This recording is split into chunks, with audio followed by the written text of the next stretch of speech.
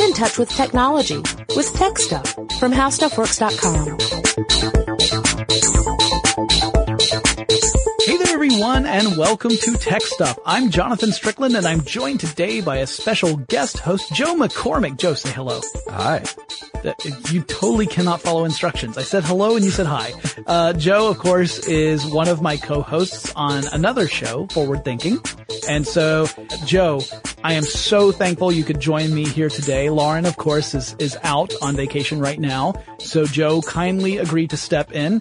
And I gave Joe the ability to choose whatever topic he wanted to pick, as long as it wasn't something that we had, covered extensively in Tech Stuff in the past.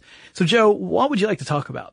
Well, on Forward Thinking, we usually talk about the future in one way or another. Mm-hmm. And so I wanted to go in completely the opposite direction and talk about the technology of the past. Oh, okay. And I started thinking, I wonder what's the oldest computer that we know about. Oh, I gotcha. So we're talking 1946 with ENIAC, right? That computer that you would end up programming with lots of plugs and switches. Not at all. Wow.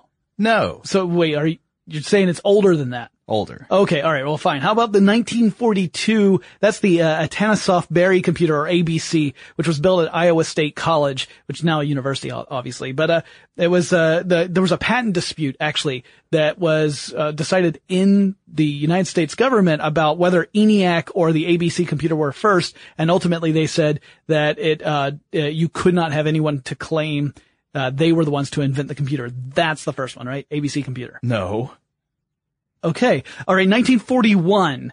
We're starting to get a little fuzzy here, but all right. So Konrad Zuse builds the Z3 computer. And that was also the same year when the first Bomba was built. One of the devices meant to help decrypt German messages. That's it, right? 1941. No. All right, 1939, George Stibitz completes the complex number calculator, the CNC, at Bell Telephone Laboratories. We just finished talking about Bell Labs. This has got to be it. And even in the first demonstration, he used teletype so that he could program this remotely over special telephone lines. So it was the first remote computer as well. So that's it, right? I think you need to think less electricity. Fine. 1837. The analytical engine, Charles Babbage. He designs this, never finishes it in his lifetime, but of course that is the device that Ada Lovelace, the enchantress of numbers, had possibly even created computer programs for, algorithms, where she envisioned a time where you could encode things like music and poetry into mathematics. That's it. The analytical engine. Okay, so we're going to talk about that. No, you're about 2,000 years off. Say what? Not about, almost, about 1,800 give or years take. off. Okay, so what are you talking about? I'm talking about something that is called the we're gonna have this problem the whole time. Antikythera mechanism. No, the Antikythera yes, the Antikythera mechanism, or also known as the Antikythera mechanism. Yeah, it all depends on which pronunciation you follow. But Antikythera seems to be fairly commonplace, so we're gonna go ahead and use that one and probably switch off without even thinking about it. All right, I know a little bit about this, but I guess before we talk about this mechanism, maybe we need to say, what the heck is Antikythera? For anyone who is not familiar with the geography of Greece, you may not know, this refers to a place. Yeah, it's an island in the Mediterranean Sea, and if you imagine you're looking at the Mediterranean, it's this small island that's between Crete to the south and the Peloponnesian Peninsula up to the north, so the mainland of Greece, and it's right there in the middle. There's a bigger island just called Kythera, and this is a smaller one offset from it called Antikythera. So if Antikythera and Kythera were to collide, it would just destroy one another. Yeah. Total positronic reversal. Annihilation, yeah. Tell them about the Twinkie. So, joking aside, does that mean that this is where that mechanism was made? No, probably not. This is where the mechanism was discovered. Oh, and okay. That's how it got its name. Gotcha. So someone was walking around Antikythera one day and they stubbed their toe and said, oh, what's this? And found the world's oldest computer. No, it's much creepier. Oh. Okay, so the story goes like this. Around the year 1900, there was a group of sponge divers who were off the coast of Antikythera, and they were doing their diving, I guess whatever sponge divers do. They were gathering sponges. Gathering sponges to wash all their dishes. Yeah, exactly. So they were doing their thing, but apparently one of the divers came up to the surface and he was like, guys, there are dead women lying all over the bottom of the ocean. There's a bunch of naked dead ladies at the bottom of the ocean. Yeah. Sounds creepy, but Elias actually, Stadiatos. Yeah, actually what he was seeing were statues. There were bronze and marble statues that were part of the payload of a almost, well, I guess about exactly 2,000-year-old ship. Wreck of a ship that was a Roman ship, a large Roman ship carrying a lot of cargo, much of it probably stolen or looted cargo. Right. We're talking at an era just around the time when the Romans were beginning to, let's say, incorporate the Hellenistic societies into their empire by force. So it had all these Greek artifacts on it. Yeah. And luxury items, like really expensive stuff in the Greek world. And so the idea is we don't know exactly what the ship was doing, but we think it was probably a ship that was returning to Rome from some destination, in the Greek world. Yeah. And so there are a lot of these Greek artifacts, including currency. They had, like you said, statues. They had, lots of pottery. And they had this device, which was, at first it was just a lump, right? Yeah, right. Yeah. At first, and of course it didn't get that much attention early on because there was so much other stuff down there in that shipwreck, right? So the people who went in to really, investigate the shipwreck and take a look and see what was going on, they didn't necessarily realize that there was something truly special, something that was beyond just, special from an artistic merit point of view, but could tell us a lot about how much the ancient Greeks knew about craftsmanship, about astronomy, about math. All of these things would become apparent, but only 100 years later, right? Yeah. So after the it's forgotten for 2,000 years essentially.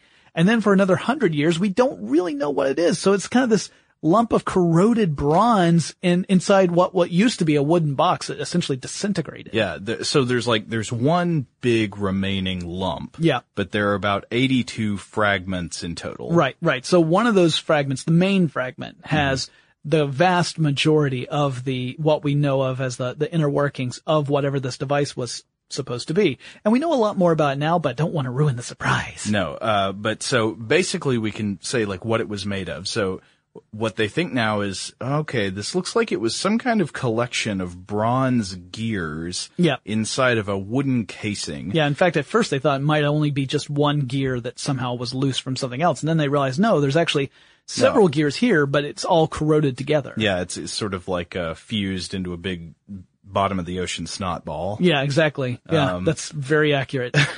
But so if you can imagine, I would call it imagine a mid-sized dictionary. Okay. Not like a pocket dictionary, but also not that huge one from the library that you couldn't steal. That's on a pedestal, yeah. Right. Like a large hardback dictionary. Right.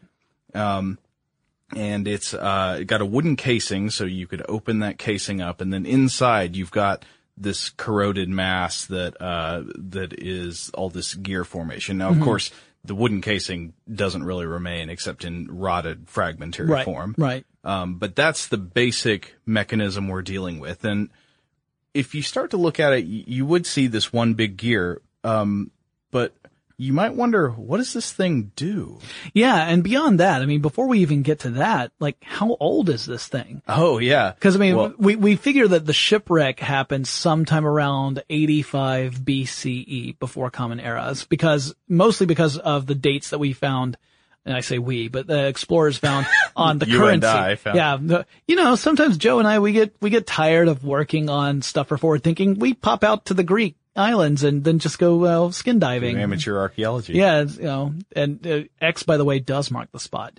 No, but by dating things like the currency, they have sort of narrowed the range to around 85 BCE, but that doesn't necessarily mean that's how old the device is. No, they think that the device is older than the wreck, so it wasn't built right before. It's generally dated between 100 and 150 BCE, so it's thought of as a 2nd century BCE device. Right. So it is an ancient device. That seems to be about how old it is. We've got some ideas of where it may have come from. We don't know for sure. No, we don't. We don't have any. The instruction manual for this device was not anywhere to be found. It was not on the glove compartment of this shipwreck. So we can't be absolutely certain. There's some speculation that maybe it was the island of Rhodes, which was known for its scholarship and also its craftsmanship. But there are some other options as well that we can talk about. But beyond that, we've talked about what it was made of. We talked about how old it was, but yeah, what did this thing do? And at first, it was a real mystery. In fact, for, like we said, like a century, it was a mystery. We just didn't have enough information to be able to determine. We had some wild guesses. There were people who made some good guesses, but they didn't know the full extent yet. And they didn't realize initially how awesome this thing was. Right. We can make an argument that this is the oldest computer, which obviously means that it has to do more than just have some inner working gears that move smoothly. It has to do something beyond that, because otherwise anything that was reliant on gears and clockwork you could call a computer.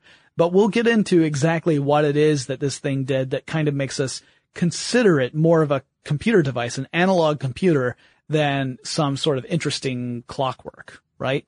So, but in general, what we understand it to have been able to do, and in fact, we understand a lot more about it in very recent years than we had for the century leading up to it. Oh, well, I'd say now we've basically had a slam dunk on this one. Right. And recent revelations have shown us, this is pretty much exactly what it did. Yeah, which is phenomenal when you think of how badly in repair this thing was. Yeah. But ultimately what it does is it's a device that not only tracks celestial events and the movement of celestial bodies in relation to our perspective here on Earth, it also predicts them. So in other words, not only can you keep track of what's going on, and it could give you an indication of where you would need to look in the sky if you wanted to see something like Mars.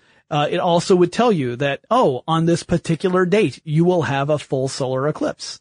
It's kind of cool. Yeah. In other words, an astronomical calculator. Yes. And so what it would do is it would have a position of the Earth. Right. And then, by moving the hand crank on it. Which no longer exists. Yeah. But that's we figure it was a hand crank that provided the kinetic energy to make everything turn. By moving that, you could see at the same time, based on a projected date in the future, the positions of the sun, of the moon, probably of the planets. We don't know. The planet gears are missing. Right. Now. Yeah, probably at least the planets that the Greeks knew about, which included the... Probably not the planets they didn't know about. Probably not those. Not Planet X. We don't think, not Neptune, Uranus, or if you want to be kind, Pluto. They had identified as far out as Saturn. Yeah. Now, if in fact we were to find evidence that it included these other planets as well that, as far as we know, they didn't know about, then that would make the third part of our conversation get a little more interesting. It also had, as you said, an eclipse prediction dial, and that's really cool. And it also predicted cultural events. So that's true. Like the Olympiad. Right, because you had a schedule of when that would take place. And so by plotting it against this device and actually inscribing it on the device, you could factor that in. You could see what the celestial events were going to be at a planned future event that way, which is kind of handy. But we'll talk specifically. We need to really get into the nitty-gritty of how this is possible, and then we'll conclude at the end talking about how we know all of this stuff, because as you're going to learn, it's really complicated to figure out how a device works if you can't actually visualize all the gears when you first get hold of it. Before we get into that conversation, let's take a quick break to thank our sponsor. So we've got a cool sponsor today, Trunk Club. This is a really interesting service. See, now, a lot of you out there have probably detected the fact that I'm, in many ways not a typical guy. I'm not big on the football or the sports, but in other ways I am a very typical guy in that shopping is something that fills me with confusion and terror. But that's where Trunk Club comes in. It's actually a service that guys can use to shop for high-end clothing, and you actually get in touch with a personal stylist. And I got to try this out, and it was really interesting. The stylist talked to me, got my measurements, my clothing sizes, and started looking around for stuff that I normally wouldn't shop for myself, and ended up picking out some great investment pieces for me to look at. And here's how it works. They have you tell them when you want a trunk sent to you. And then they'll send you the trunk. They pay for the shipping. You take a look. You see what you like. You keep what you like. You send back anything else you don't like in the same box. They give you a return shipping label so you don't have to pay for that. And you just pay for whatever it is you keep. And it's not a subscription service. You just do this whenever you want to get some new awesome clothing. So go to www.trunkclub.com and check it out. All right, we're back. So let's talk about how this device actually tracked celestial events. Okay, so we know there are all these gears. There's a hand crank you turn. It moves things forward so that you can look at what the celestial conditions are on any given date. Or you can even advance it so that you can look for a specific celestial event. Let's say you're looking specifically for when is the next eclipse going to occur. So you're not looking to see what the celestial sky, what the sky is going to look like 3 months from now. You just want to know when the next eclipse is. You could advance the handle from your date and keep doing it until you saw the eclipse information come up, and then compare that, see what the date is on the other part of the indicator. And we'll talk about all the different dials. This would be indicated by a dial. Yes. So it's like an analog clock face. Yeah. It'd be spinning around a point to let you know when this is coming. Exactly. And then you could say, oh, all right, so the next eclipse is in, 3 months and 2 weeks from now or whatever. And, so there's a lot of different ways you could use this. Well, there were about 31 gears that we know of, probably at least 30 gears. Yeah, at least more, or at least 30, probably more, rather. Though it's, I think, hypothesized that there were more to deal with the movement of the planets. Yep. Mm-hmm. That's just lost. And, it's not a surprise, because again, like I said, when we call it bad repair, I mean, you think about this. This is like essentially imagine a clock that's been fused into one piece. I mean, an old style gear clock fused into one piece. That's kind of, and it's opaque. So you can't see these gears that are on the inside just with the naked eye. But we'll get into how we figured more about this in a little bit. But so you had all these different dials that would mark different events, and different time spans, right? So you would have a dial that would be set up for just regular keeping of a calendar year. But there were also dials that were more attuned to specific celestial cycles. So, for example, there might be a 19-year cycle that's represented by one dial. Another one had I think a 75-year dial. And these dials were to refer to things that, patterns that would repeat once you hit those time frames. So, like every 19 years, this one set of patterns would repeat itself. So, that's why they have these different dials to indicate exactly what's happening at exactly what time. What I loved was the idea that there was one gear specifically devoted to showing the phase of the moon. Mm-hmm. So not only would you see the position of the moon on any given date, but you would also see what phase it was in, whether it was waxing or waning, a new moon, full moon, whatever. And I really thought that was very clever. So yeah, you would essentially either refer to the dates and look at the celestial events to compare the two, or you would set it so that you would look at a specific configuration of the celestial body and then look at what date corresponded to it. It's kind of amazing to imagine the complex planning and craftsmanship that went into a machine like this. Right. Because when you start thinking about it, okay, say somebody set you down and told you to try to build something like this, and you had, it was open book test. You knew what time frame all these celestial events would occur in. How would you do it? Yeah. I mean, God, you would have to figure out the relationships between the sizes of gears, right, and the way they would interlock to create fractional relationships, yes, between the movements of all the different bodies at the same time. And keep in mind that if this thing's reflecting, say, planets and stuff like that, well, from a geocentric point of view, the movement of the planets is not just a simple circle. Right. I mean, you see them, they precess and then they go backwards. Right. And the in machine fact, has to reflect count that. all of Yeah, these things. Exactly. So and there's a fellow named Michael T. Wright who built a replica of this device, and we'll talk more about him probably in a bit. But there's a great video that demonstrates him using this machine to show the movement of these different elements. And sometimes you see them moving kind of backward compared to other elements. And you think, wow, the gears have to account for that too. The gears have to be able to do very complex movements of these arms that are on these dials in order to reflect what is really happening. And while the model itself does depict a geocentric view of celestial bodies, we can't be sure that the person who built it necessarily ascribed to a geocentric philosophy. Oh, that's certainly true, because for the device's function, I mean, it was functionally geocentric. Right, because we're on We're Earth. observing from Earth. Exactly. Like even if the person who made it actually thought the Earth went around the sun, it would still look the same, Yes, pretty much. because if you're reflecting how the celestial,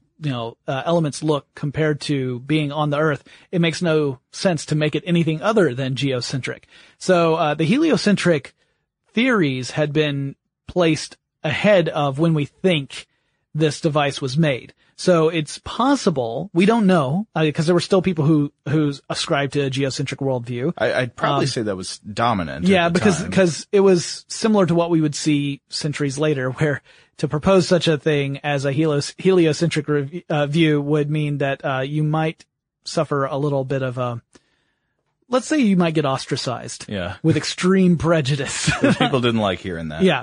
So anyway, it does look like it was going to show you not only the sun and moon's movements, which is already complex enough because they don't move at the same, rate, or they change positions differently relative to one another. Mm-hmm. Then to throw in the other planets makes that, or the planets that the Greeks knew about, makes it even more complex.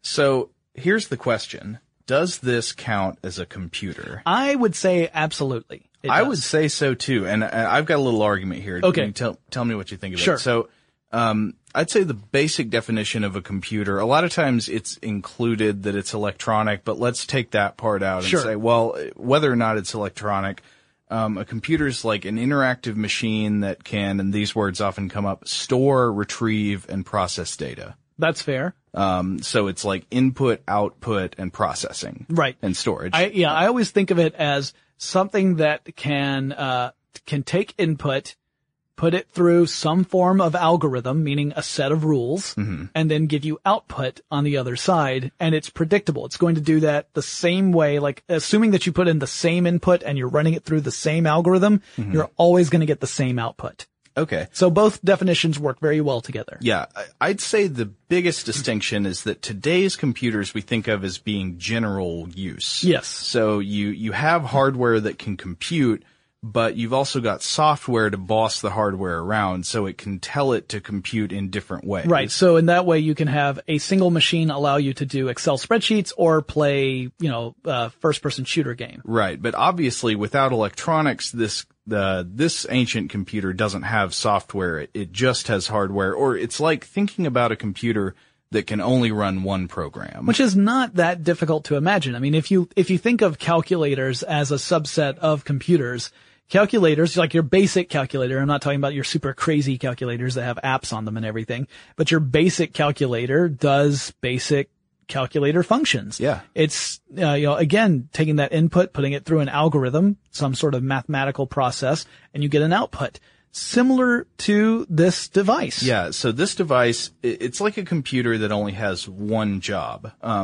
But within that job, I think it's definitely worth saying it's a computer because it stores data. So the relationships between the astronomical pathways are represented by the mechanical math that's done between the teeth and the gears. So like the gear sizes themselves are sort of storing that data. Sure. And then it takes input. You turn the hand crank to give it the input of the date you want to calculate. And then it gives you output. It's got the dials that reflect the computed values of what you're looking for. And even as I have said before, you could do it the other way where you keep turning the dial until you get the configuration you were interested in, and then you look at the date. Yeah. So it works in either sense. And, pretty phenomenal. I mean, when you think about how precise you have to be to make sure you get this, and not only that, but just the huge amount of information you have to have at your disposal to even start in the craftsmanship of this thing. Because the Greeks had a lot of information about astronomy. Some of it they got from the Babylonians. So the Babylonians were known as very much interested in astronomy. The Greeks were as well. And so they had to have had all this observation data that they had, the things that they had observed about the movement of celestial objects in the sky and how those patterns would arise in order for them to plan that out into a mechanical device. And that to me is really amazing, because you're not talking about, every 4 weeks, this one event happens. No, some of these cycles, like I said, are incredibly long. You had a 19-year cycle. You had a 76-year cycle. You had a 54-year cycle. All of these were taken into account to explain the movement of celestial objects in various ways, whether it's a solar eclipse or a lunar eclipse, or that you get both a lunar and a solar eclipse within a certain amount of time, not to mention the movement of the other planets. That's a lot of information that you have to have compiled before you ever cut into a sheet of bronze. Yes, it certainly is. And even harder is imagining how you would begin to compute that data.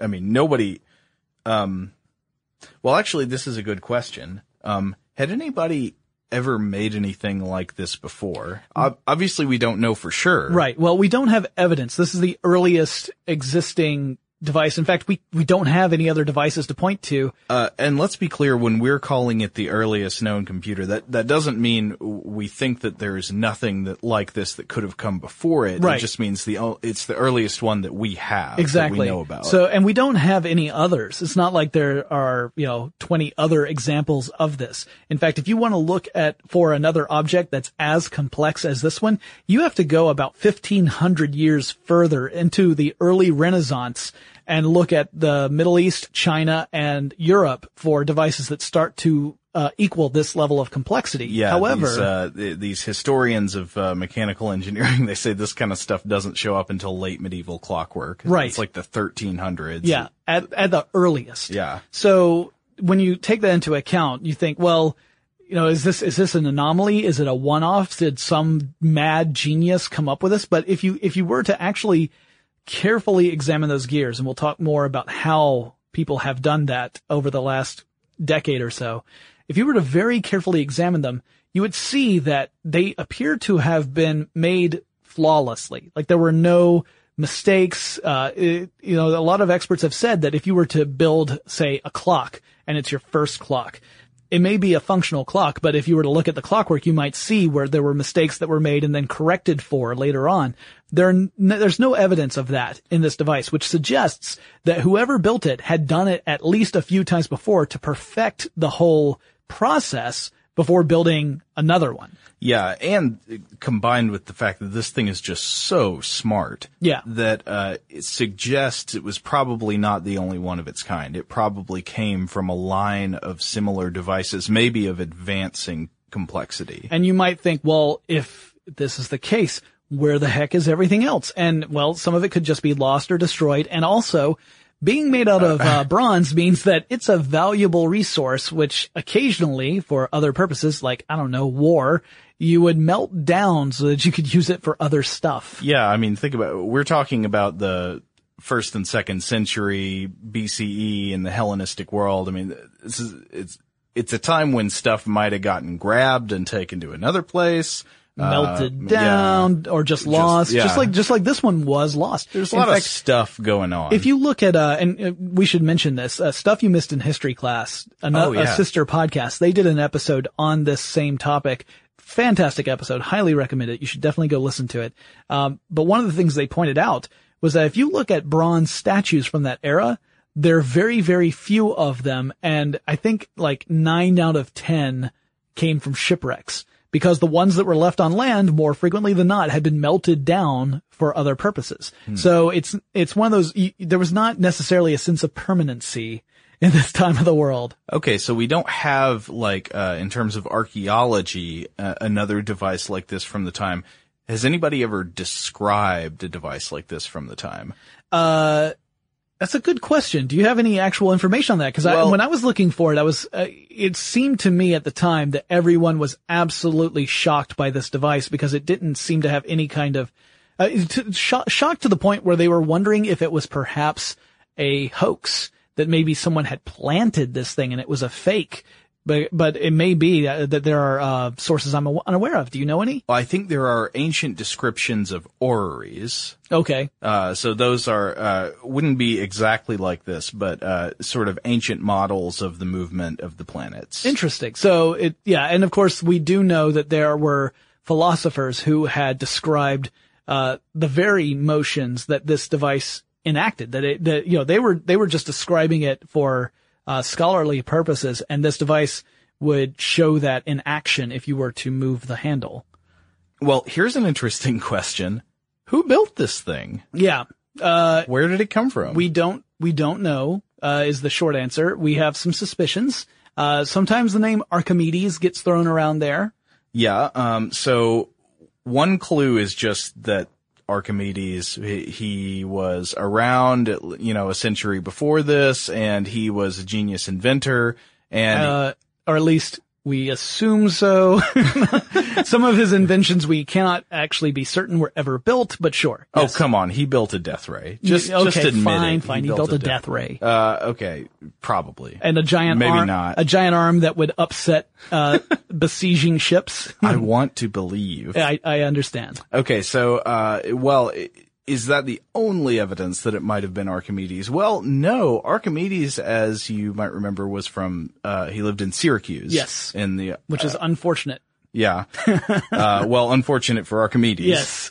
He lived in Syracuse, and an interesting fact about the device that we discovered later is that, so the device has inscriptions all over it. Very faint inscriptions. They're hard to read because of all the corrosion from the thousands of years. Yeah. But, what they discovered was, actually we can make out some of these with some of this imaging we're about to talk about, in the next section. And it's, in Koine Greek. So that was sort of like, Koine Greek was the lingua franca of the, Hellenistic world. Mm-hmm. People spoke it all over the place. But the calendar that was represented on here reflected the kind of calendar that would be used in the Ionian area, which would include Syracuse. Right. So that gives at least some, again, circumstantial evidence that perhaps Archimedes could have been involved in this. Then again, Archimedes probably died too early to have made this particular device. Yeah, due to an overzealous soldier. We know he died in, 212 BCE. Yeah. And the device was made in the second century. Yeah, probably sometime between 150 and 100 BCE. So. Right. That does put some... He died too early to have personally made it. Right. Maybe he made an earlier one. Yeah, and that's one idea, is that it could have come out of a sort of, a Syracuse-based school of Archimedes. Yep. Maybe like. And again, the island of Rhodes is another example that people have presented, saying that they were very much, on that island. There was a scholarly center that was devoted to astronomy, and that they also had craftsmen who worked in clockwork type devices. So it's possible that it could have originated from that area. We don't know. There's some clues there, but we don't know for sure. Yeah, another name I just want to mention real quick that gets brought up is, Hipparchus. Hipparchus. Of Nicaea. Yep. And, he was a Greek astronomer, and geographer, and he did the maths. Yes. He was a smart guy. Yeah. Trigonometry, right? Yeah. Yeah, he was also, he wasn't Hippocrates, but anyway, he also was, known for describing the movements of the sun and the moon. Right. And some indications that, it maybe could have had something to do with him, or that, the astronomical theories that are reflected in this, including like the, movement of the moon, reflects his thoughts about the movement of the moon. So it may not be that he had a direct hand in it, but that perhaps a student or someone familiar with his work took the theory and put it into a physical object. Okay. But I have another theory about who created it. Yeah, I have a feeling I know what you're going to say, but hit me with it, buddy. Okay. Well, it goes like this. This mechanism is way too advanced to have been built by human beings at the time. Obviously, it was built by a aliens, B, time traveler, C, transdimensional reptilians. Right. So, Sorry, D, like a super advanced secret human society that we don't know about, like Atlantis. but we do know about them. We don't think they exist. All right. And Joe, I know you're presenting this as in tongue in cheek because you and I share a common opinion on this about how it's absolutely ridiculous. Yeah, I think it is nonsense to assume this. Yeah, for one thing, it really says a lot about the cynicism of people when it comes to the creativity of human beings and ingenuity and our ability to process complex thoughts and bring them into reality. You know, Yeah. I mean, it's the same argument that, the pyramids, no human could have built those. Actually, thousands of humans built those. Tens of thousands of humans built those. Yeah, it's not like somebody in ancient Greece building a warp drive. I Right. mean, it's somebody who was building something that was totally available to someone with the technology of the time. All they had to be was really, really smart. Right, yeah. We know that the astronomical knowledge was there. You know, the scholarship was there. We know that the bronze working was there. We know that there were craftsmen who could... generally it wasn't as good as this. But Right, but there were craftsmen who could create incredible works out of bronze. Now, a so lot of those it's- haven't survived because of, again, the fact that people would melt stuff down, but the ones that have survived have shown that there was a level of artistry there. Yeah, I think the bottom line is it's quite exceptional for its time, Sure. but it's not unthinkable. No. And so, we are discounting the alien / time traveler / reptilian Also, / whatever. I mean, hypothesis. if it was from aliens, you'd think that, it would reflect a little more complete astronomical knowledge. You and would it might think- be electronic or you would something. think also it wouldn't be geocentric. Yeah. Why Though, would as we aliens... talked about it, it's functionally geocentric, even though the person who made it might have been. Right, but why would an alien bother to make something from Earth's perspective when Right. they're Oh, an alien? yeah, they could make an orrery from the outside, right? Right. Including the Earth revolving around the sun. Yeah. I mean, Why would they do? Yeah, I don't. It doesn't make sense to me. not so. knowing about planets past Saturn. Right. That. Well, maybe they just thought those were not really high up on the list those to go are the and crappy visit. planets. Yeah, you don't want to visit those. Yeah, so I think we can discount the whole alien hypothesis. So we've got more we want to talk about. Exactly, we want to cover how it is that we actually know this stuff. But before we get into that, let's take another quick break and thank our sponsor. All right, so we have discussed what it was. We discussed how it worked. How do we know that it did this thing? I mean, you're talking about a giant hunk of corroded bronze. How could you possibly ever figure out what this thing actually did? Yeah, as we already mentioned, people originally did not know. They had no idea what this hunk was capable of. For a century, we really didn't know. We had some people make some guesses occasionally, but for the most part, it wasn't until we were able to use something far more sophisticated than just our own eyeballs to look at it. We had to use X-rays.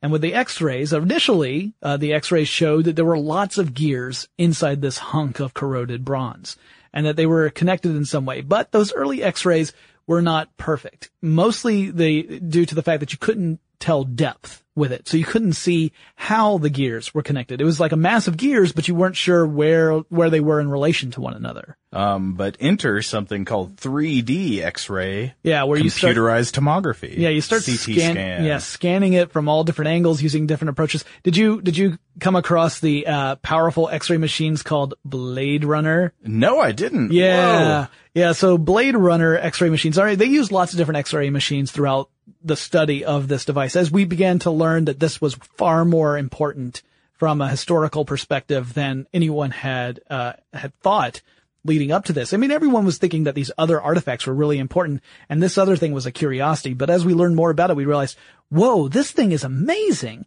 The various X-ray devices we use showed more of the relation of all these different gears. So we got to see how they were laid out inside this hunk of corroded bronze. But the Blade Runner device, all right, so it was an X-ray machine that was designed to look for tiny cracks in turbine blades. That's what the original design of these machines was for. And to tell whether or not you're a replicant. Also to tell whether or not, it would ask you, if a turtle is on its back, what do you do? Why doesn't the mechanism turn the turtle over? Yeah. So anyway, it would look for these tiny, it was designed so that you could detect the tiniest of cracks in turbine blades so that you could do maintenance before a catastrophic failure. They used it to look at this device, the Antikythera device. I keep avoiding saying it so that I don't fall over myself. Let's say it 3 times together, Jonathan. All right. Antikythera. Okay, so the Antikythera. Oh God, it's a demon. It's this Greek demon. Right, that's fantastic. All right, now you have to say it backwards. No, so the Antikythera device, the Blade Runner thing, it looks at it and it actually is able to see, because it has such precise measurements, it's able to distinguish what the tiny shallow carvings are on those dials. That's how we were able to read the words. Oh, the inscriptions. The inscriptions, yeah, okay. Because some of them were just very faded already, even before you talk about the corrosion effort in there, or element in there, I should say. And the Blade Runner X-rays were able to measure these very tiny changes in the surface of these different dials. And that's how we were able to see what the writing was, and thus able to really, translate it and figure out what this thing actually did. And that's how people, once they started reading it, once they started being able to read the writing, it became clear that this was a far more sophisticated device than what predecessors were thinking. Even the earliest guesses were things that probably can predict solar and lunar movements, or maybe it's some form of calendar, but no one was really aware of how sophisticated it was until we were able to take this closer look. And I think it's pretty phenomenal what we've learned about it so far. Like, those shallow engravings have told us pretty much everything we need to know about its basic function. Mm-hmm. And that's how we're able to draw some conclusions, including the conclusions that led Michael T. Wright to build his replica of the device, to the point where he's got a working replica. As far as we can tell, it's as accurate to the original as we can possibly get. Yeah, you should look this up on YouTube and see it, because it's not just a model. I mean, it is a working replica. Yeah, he built the machine. He used very similar methods as to what the ancient Greeks would have. He used the same sort of dimension of gears. Keeping in mind that he's working from an incomplete model, even with our very, very sophisticated techniques these days. You can't see what's not there, right? There's still some missing pieces that we don't really have. He was able to recreate it based upon what we think the device was meant to do, and his works. Yeah. And the videos are amazing. When you watch just the minute movements of each of these pieces in relation to one another, and think of how complex this is, it's mind-blowing. And it's a gorgeous device. Yeah. It's a beautiful device. You would look at it and you might think originally, if you were just to glance at it, you might think it was either a really weird clock or maybe some sort of navigational equipment for like a ship or something, just because you've got bronze and wood there. But once you get a deeper understanding of what it is, it's pretty nifty. I think the replica was made with brass instead of bronze. I think you're right. I think it was brass instead of bronze. So yeah, even more ship-like than with the brass and wood combination. Yeah. There's recent scholarship going on with a project called the Antikythera Mechanism Research Project. Yep, that's a collaborative project between lots of different research organizations and individuals. There's a mathematician named Tony Freeth, and he's been using imaging technology to get to the bottom of questions that remain about the mechanism. Yep. The research group was founded in 2005 and has been extremely active. Yeah. They have sponsored several museum exhibitions throughout the world. I think right now, as of the recording of this podcast, at least some of the device is on display in a museum in Athens. But I believe that ends in January 2014. Yeah, it's an exhibition called the Antikythera Shipwreck, the ship, the treasures, and the mechanism, and it's at the National Archaeological Museum in Athens, Greece. Yep. And so that, of course, has more than the device itself. It also has examples of the other stuff that was found in that shipwreck, which, by the way, people have gone back to that shipwreck and found more things around it since that initial 1900 discovery. And so there's also been a lot of symposia that they've held. They've had a lot of gatherings where they combine research and they publish that research. There's lots of information on their website about the device and the circumstances around its discovery and just the process of discovery as we used more and more sophisticated techniques to examine it. And it's really a great resource. I highly recommend visiting that website. I'll link to that on our Facebook page and Twitter handle so you guys can see it, because it's pretty neat stuff. I mean, it's I really enjoyed reading about the process they went through, as they would learn more and more. And of course that hasn't finished. In fact, there's one question besides who built it that we don't know the answer to yet, which is why did they build it? Like, why is it? Was it, what was the end purpose? Was it a scholarly tool? Was it so that they could, create, specifically plan out events to coincide with celestial events, so that perhaps it was a political tool? Maybe if an eclipse is seen as a bad omen, you may want to avoid planning some big event around an eclipse just so that people don't think that the event itself is cursed. I mean, I'm sure in the ancient world you could probably get some amount of power just by being able to accurately predict eclipses. Yeah. Yeah. And that's another possibility. It could just be religious power or political power. We don't know. And it's possible that as much as we can learn about this device, maybe we never really figure out with any degree of certainty who built it or why it was built. In fact, I'd be amazed if we ever are able to figure out who built it. That would be phenomenal to me. Unless someone's like, oh, look here, there's an inscription on the bottom. Johann from Sweden. What? That'd be a big upset. Yeah. But not that I think that would ever happen. But yeah, I want to float another possibility. Okay. Steampunks. Yeah, right. Yeah. So steampunk cosplayers built this. Yeah. But I'm thinking that it was a steampunk convention. A certain doctor showed up at it, accidentally ended up grabbing this device, and on a further adventure, maybe 3 episodes down the line, ended up accidentally dunking it into the ocean out off the coast of Greece. That's exactly what happened. Explains everything. Did you see the Lego? Oh, I device? did. Now, really cool. Now, this wasn't, we probably might not want to call it a replica. Right. Because it's not trying to copy the form of the original, just the function. Right. And even the function, it was, I think, a limited part of it, because it was really showing things like eclipses in the Lego version. I don't think it necessarily showed all the movements that the Antikythera device showed.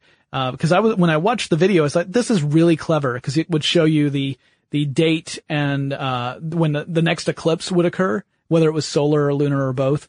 But it didn't both as in like a region of time when both would occur, not both occurring at the same time necessarily. But it didn't tell you things. It didn't tell you things like the movement of the planets, as far as I could tell. So it had a limited set of functions that the Antikythera device actually did.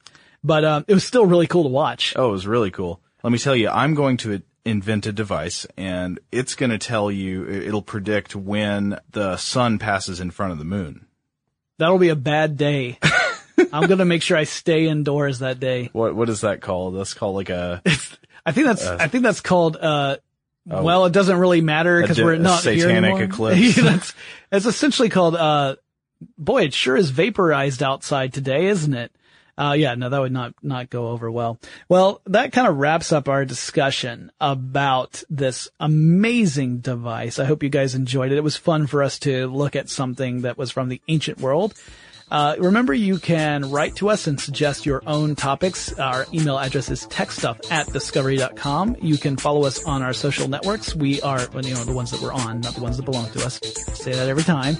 But Facebook, Twitter, and Tumblr, our handle there is TechStuffHSW. Joe, of course, they can listen to the two of us and Lauren on the Forward Thinking audio podcast. And, come on by. Yeah, go to fwthinking.com sometime. You can check out that site. We've got the videos there, blogs, podcasts. If you enjoy tech stuff, I have a feeling you would really dig Forward Thinking. So go check that out too. And we will talk to you again really soon. For more on this and thousands of other topics, visit howstuffworks.com.